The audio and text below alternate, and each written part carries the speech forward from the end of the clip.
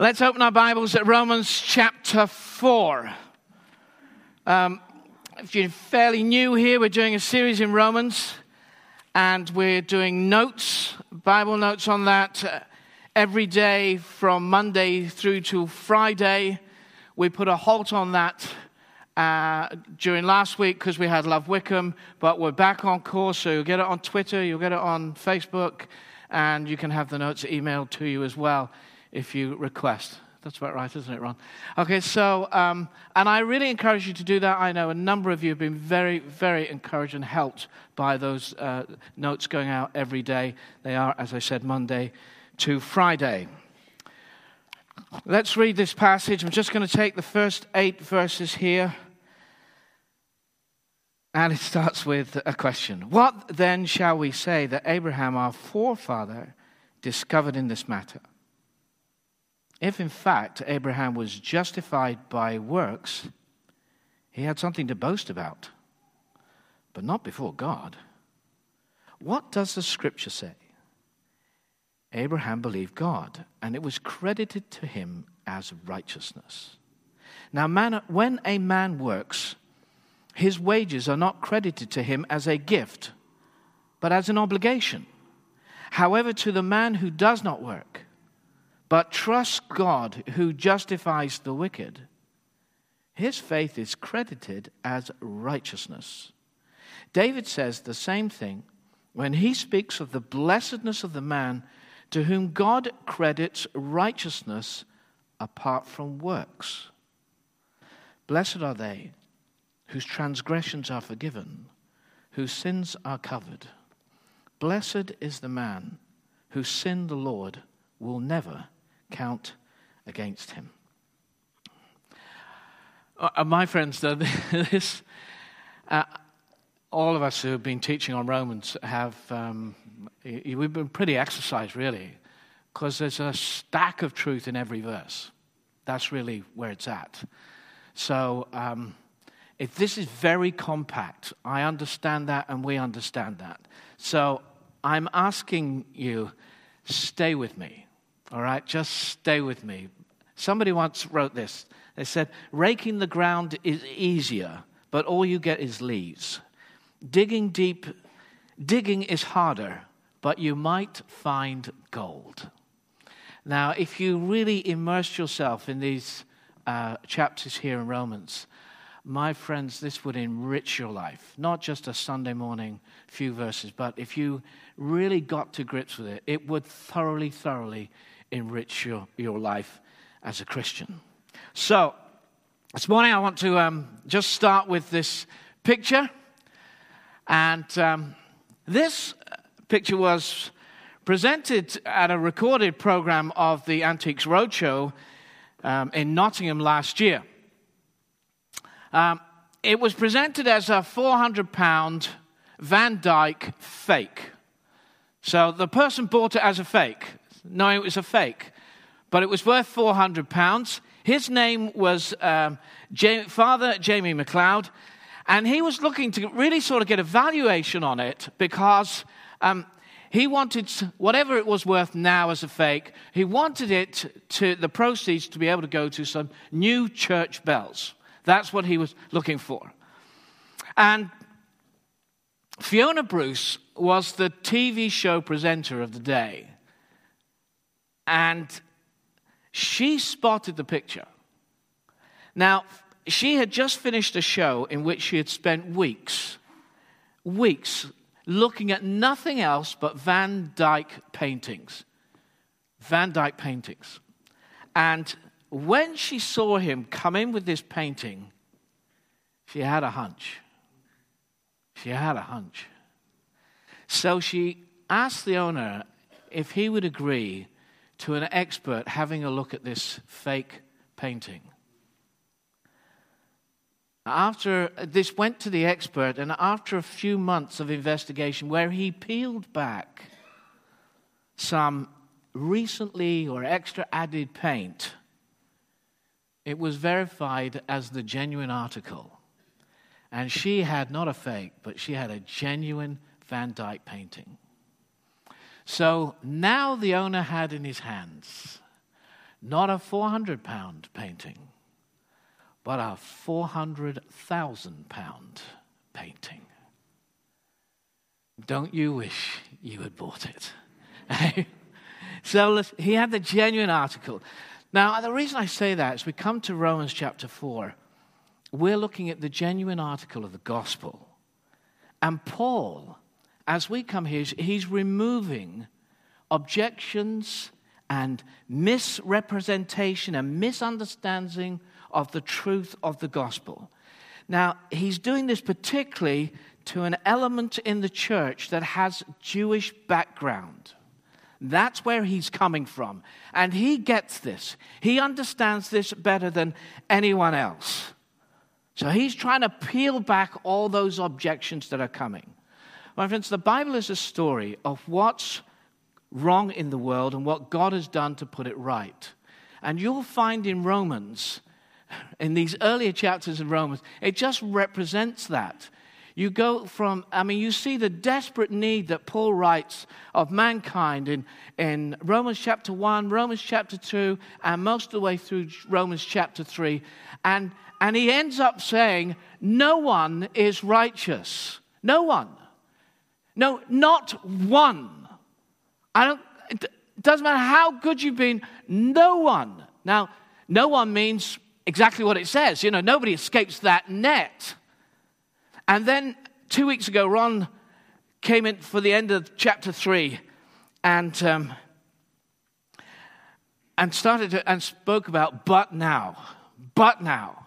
You know, a righteousness from God has been revealed. But now. In other words, everything has changed. Jesus has changed everything. It's not about what you do. It's about what he has done. It's not about trying. It's about trusting. Big difference. It's not about rules. It's about relationship.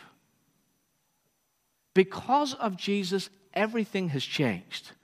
So I want to cover a couple of aspects today. And it's this. You need faith to begin with. And you need faith. Your faith needs to grow. You need faith to begin with, and your faith needs to grow. So let's just deal with that first point. You need faith to begin with.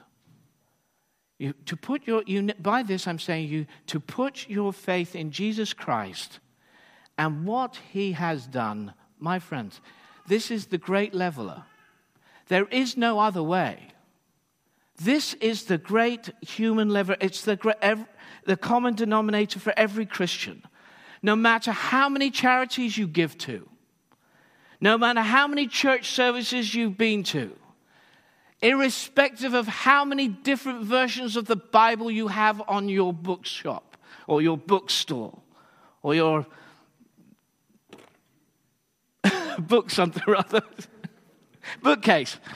And listen, even if you have, thank you ever so much, you're really helpful, you know. And even if you have a degree in religious studies, my friends, so what? It all begins with faith. That's where it starts. Every person has to come this way. Jesus said, no one comes to the Father but through me. But no one comes to the Father but through the Son. Your goodness doesn't credit you. Neither, listen to this, your lack of goodness doesn't discredit you. There's two ways of looking at it. It isn't about you. It's about him, Jesus, and what he has done. Now, Paul is concerned. You're going to stick with me here. He's concerned with the Jewish converts, and he knows the Jewish background, and he knows their MO, their modus operandi, is to follow rules and regulations. You know, if you want to follow God, it's rules and regulations. It's feast days and festivals and adherence to sacred days. It's about what you eat and what you drink. It's about do. It's about what you do. And he knows that's in their whole thinking. Obedience for them was the doorway. But my friends, the truth is, faith is the doorway. It's faith in who Jesus is and what he has done. Not your record, not your achievements. This is what Peter calls a gift. So he calls faith a gift. It's a precious gift. That means it's God-given. A gift is unearned. Unearned. You know what? I don't know how it went for you. I don't know. You may still be in the throes of this, but for those of you who are Christians here, I don't know how it went for you. I don't know how this all worked out, but, I know for me and others, you're all working out this Jesus thing, and then in a moment, it sort of comes. You just know. You know that he is who he says he is, and that he's done what he says he's. You just know. And you find yourself talking to him. We call that praying. I like it when we call it talking to him. Sort of more normal. And for some of you, you can remember the day. You can remember the moment. You can remember the occasion. You could probably even remember the time, almost to the second, when it came to you as clear as daylight. You made a response. It happened. Bang. But it doesn't happen like that for every one of you. For some, it's like that. For others, it's almost like we stumbled into it. We couldn't give an exact moment. But we do know it happened. And we do know we had faith. C.S. Lewis writes this. This is his own account. He says, I know very well when, but hardly how the final step was taken. I was driven to Whipsnade Zoo one sunny morning. When we set out, I did not believe that Jesus Christ is the Son of God. When we reached the zoo, I did. Now that's a journey, isn't it? Yet, I had not exactly spent the journey in thought, nor in great emotion. It was more like when a man, after a long sleep, still lying motionless in bed. I'm sure none of you understand this, but lying motionless in bed, becomes aware that he is now awake. And he said, that's what it was like for me. My friends, faith is a gift. It's God-given, unearned. God does it. That's why it's precious. So the scene we are in now, as we come to verse 1, is like a courtroom scene. And Paul is like a barrister, and he's opening up the arguments. And I thought, once we get to chapter 3, get that sorted, a righteousness from God has been revealed in Jesus Christ, hallelujah, let's get moving.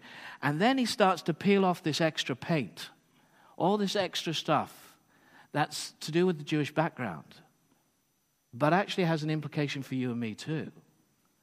And he starts to peel it off. So it's like a courtroom scene. And he calls to the stand his first witness, Abraham. You can imagine. It's like, I call to the stand Abraham. And the Jews are thinking, that's a good person to bring. I mean, he's the father of our faith. I mean, Abraham is held in incredibly high esteem. You bring up Abraham, he'll tell you how it is. Just let's have the witness of Abraham. I'm fine for that. And the matter in question is about being justified with God through Jesus Christ.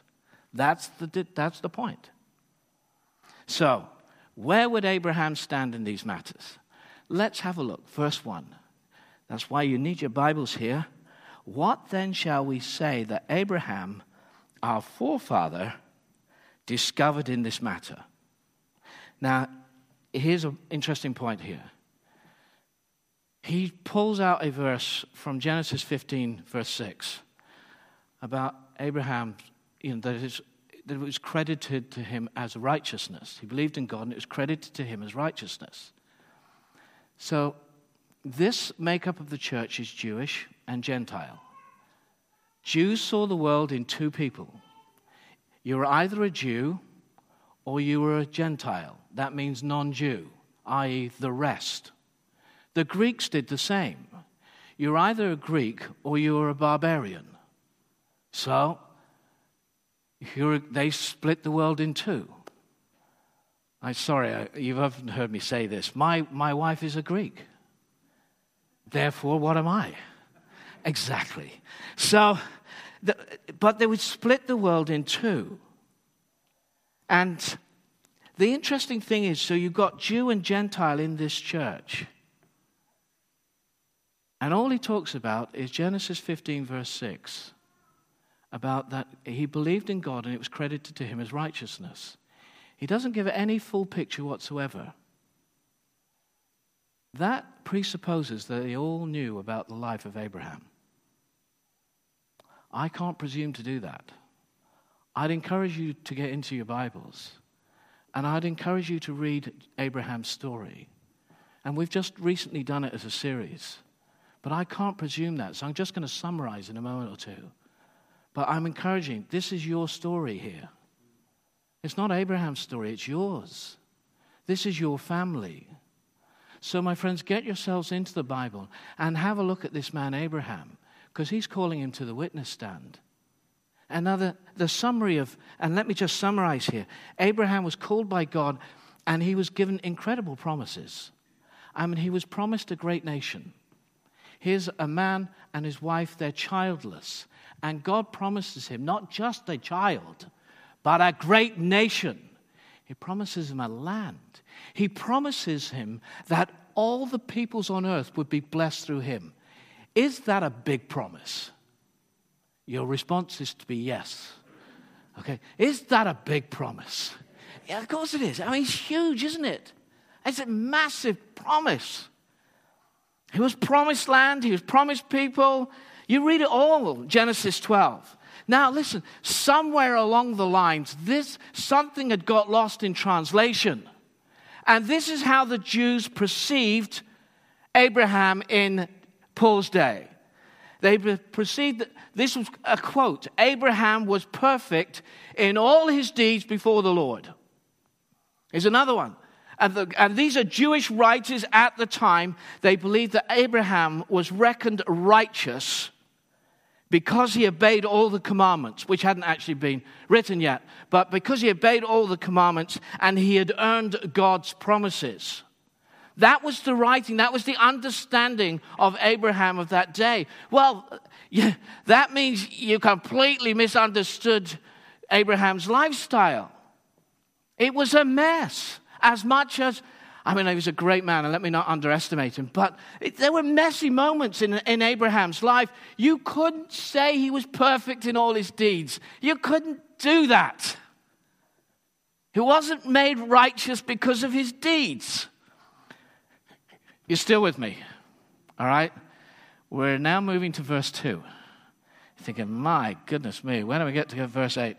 Look, you've got to stay with me here, folks, because this helps you understand it. Abraham was, then he says, look, verse 2.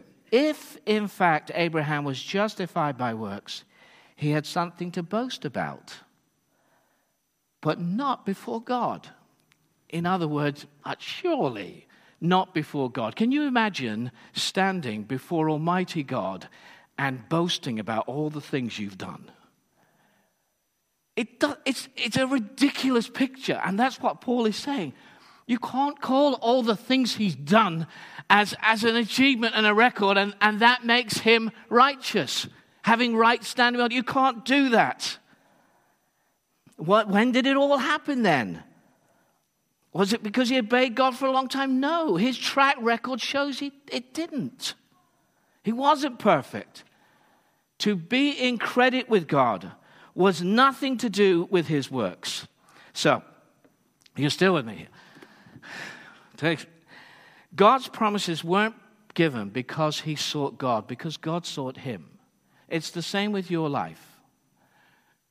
He initiates, we respond.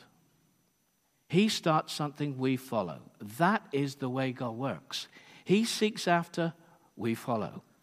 That's how he does it. What did he do then? He believed God. He believed God. He trusted God. He put his faith in God. Now the Bible says this. It is by grace you have been saved. What's the next line? through faith. And do you know what the next line is? And that not of yourselves, it's a gift of God. So even the faith of Abraham in believing God, it was a gift to him. Your faith is a gift, my friend. It has nothing to do with all the things you do or think are a credit for you. Nothing. Now, I'm glad you're still here. There's two words that are frequently repeated in this chapter, and there's credited and righteousness. So, let me just explain righteousness a moment. For someone to be righteous before God is to be able to stand before God, however, whoever, whatever, forever, just to be able to stand before God and come into his presence clean. Having a right before a pure and holy God, being able to do that. That's what it means to be righteous. So, you've got these terms here, credited and righteousness. So, I'm going to use accounting terms. Here we go. So, in the days of accounting ledgers, now I used to work in the Abbey National Building Society many, many years ago. And so we had these journals. I mean, they were huge, great things. But the standard procedure is this. Debits on the left, credits on the right. That's right, Phil, I saw you nod your head. Debits on the left, credits on the right. Should we say that together? Debits on the left, credits on the right. This will help you here. Debits on the left, credits on the right. All right. So we're going to have a look at a couple of accounts here. So the first thing we're going to do is we're going to look at Jesus' account. We're doing a bank statement. You think, I can't believe I'm hearing kings doing a bank statement. But can we just... So this is Jesus' bank statement on the left. You with me? And this is Neil. I wanted to put somebody else's name there, but I just felt, I'm going to upset somebody if I do. So I'll start my name. So this is Jesus' bank account. On the debit side, well, there isn't one. He has no sin nature. He has no old sin nature. We're all born in sin. So that's where we start. I mean, I have a sin nature. Blame my parents. That's what I said this morning when they were here. You have a sin nature. We were born like that. But on top of that, we make decisions. We have thoughts. We have processes. We do things, and we sin. Jesus has no sin, no old sin nature, and he doesn't sin. You'll see he's perfect in all his ways. There was never such a perfect man as Jesus. All right?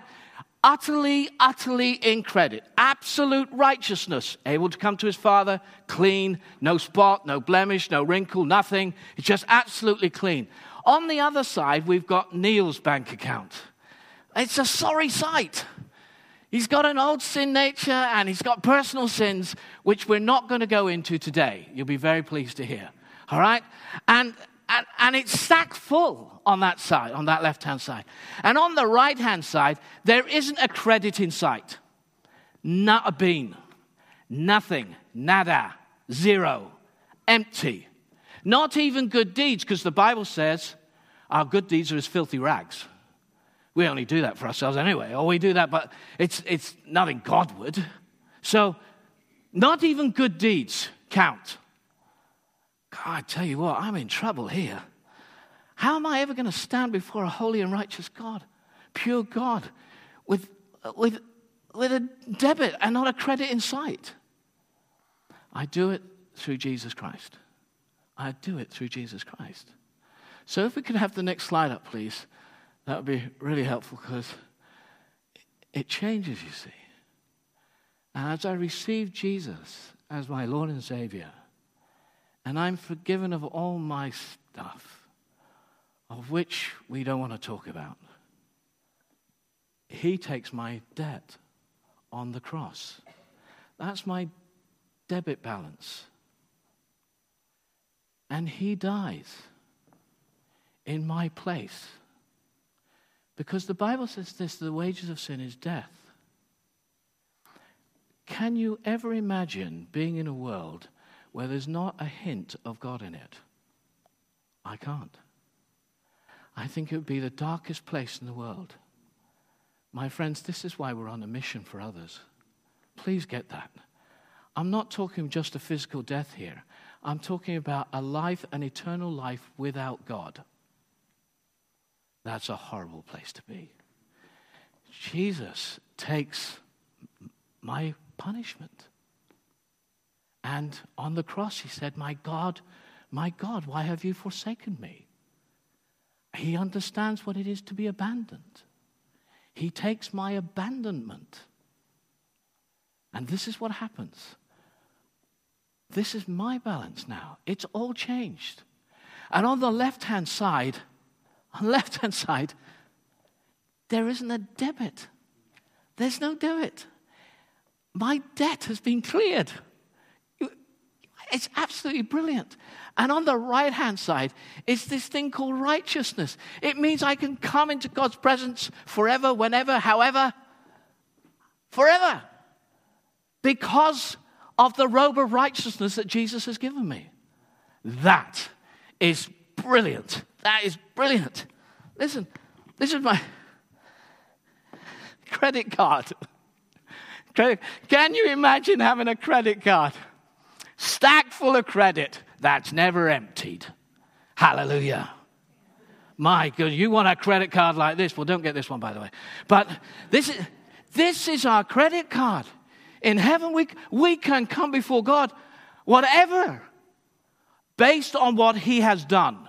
Don't you go trying. Start trusting. Stop looking for rules to live by and live in a relationship. That's the important thing. And you bring your credit card to God. Jesus has done this for me. Amen? It's just what he's done. So he's fully in credit, and so are you. And he takes us up to the hilt. All our debt, he takes it. Now, this is a God work from start to finish. And Paul is explaining this to the Jews who are always thinking, do. Obedience, obedience, obedience, obedience. The Jew would start from an obedience point of view. But a Christian comes from a faith point of view. And obedience follows. It's the fruit of faith. It's not the root of faith. It's the fruit of faith. So, faith is Jesus is the PIN code for God's credit card for me. So that's the first thing. And so you need faith to begin with, and it's a gift, my friends. Now, secondly, you must exercise this. Faith needs to grow. You don't stay at the same point. So when I learned to ride a bike, when I was little, I learned to ride this bike, and it was a girl that taught me. And she was very good at it, but once she had to let me go, I went so far, slap, fell, and then I went a little bit further, and bang, all the scrapes on my knees and all the rest. If you start that's you learn, don't you? You grow. I'm sure Bradley Wiggins had the same thing, even though he won the Tour de France. I'm sure he had the same start as I did. But he didn't talk about it when he won the Tour de France. He moved on. My friends, we grow in faith. We move on. God spoke to Abraham, and Abraham believed him. He believed him. He put his faith in him. Faith develops on the journey. Abraham doesn't get it all right. God is patient with him. He gives you his credit card of righteousness. Let me just highlight this in one moment. There's a moment when God comes to Abraham and he says, I'm going to destroy the city of Sodom. And Abraham's nephew is in Sodom and his family. And so God tells him what he's going to do. So Abraham steps forward. Abraham steps forward. And he says to God, are you going to do this? Are you going to do this if there's 50 righteous people in Sodom? God says, no. If it's 50 righteous people, it's fine. So he says, and then he gets a little bolder, and he says, 45. And God says, yeah. And he goes, 40. And you've got this street market bartering going on. I'll give you 50. No, I'm going to take 45. Actually, I changed my mind. I'm going for 40. And then he says, no, I changed my mind. Abraham says, I want 30. If there's 30 righteous people, will you save Sodom? Yes, 30 righteous people. I'll tell you what, I changed my mind. I'm going for 20. 20 righteous people. And he gets it all the way down to 10. And he's thinking there must be 10 righteous people in Sodom. And there aren't. But that tells you something about Abraham's faith, doesn't it? Tells you that this man is able to come to God and he starts bartering with him and he, come on, Lord, even for 20, even for 10, thinking there must be 10. His faith is growing. How's your faith doing, my friends? How is your faith growing? You know, when a person grows in faith, we engage with the Lord. He loves it when you grow in prayer. He loves it when you grow in self-control. He loves it when you grow in generosity. What are you growing in? Do you know what you're growing in? It's an important question. And the second question is the opposite of that. Do you know where you've stopped growing? By gum, that's a key question. Have you stopped growing? No, that's my limit. I'm not going to do any more than that, Lord. He calls a second witness to the stand, and it's David. Well, David's a hero in Jewish terms. David, big hero, look what he did. But David, known as a man after God's heart, he's a Jewish favorite. But David writes this, and look at it there, verse 7. Blessed are they whose transgressions are forgiven, whose sins are covered. Blessed is the man whose sin the Lord will never count against him. Well, actually, he had a good track record, did David. Then one day, he looks from his palace patio, and there's Bathsheba. And his eyes come out on stalks. He goes back that night and replays what he's seen. And he thinks, I'm going to have that lady. And that's downhill all the way from there on. David understands forgiveness of sins. Oh boy, does he understand this. David doesn't come to God with all his works. He comes to God because he needs forgiveness of his sins. David, adultery with Bathsheba.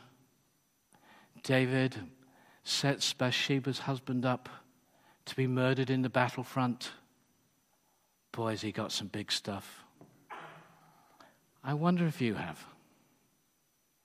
I wonder if you have something. You know that one thing that keeps coming back that you wish you'd never done? And there's very few people that know about it. And you're not going to tell anybody either. But it keeps coming back like a flashback. It's like a replay. It keeps coming to you. My friends, you can know the grace of God in that place. You can find the grace of God. You can never go too far down that He hasn't gone there for you. You can't. It's the forgiveness of sins. It's absolutely essential you get this. If you've got a history, you've got flashbacks,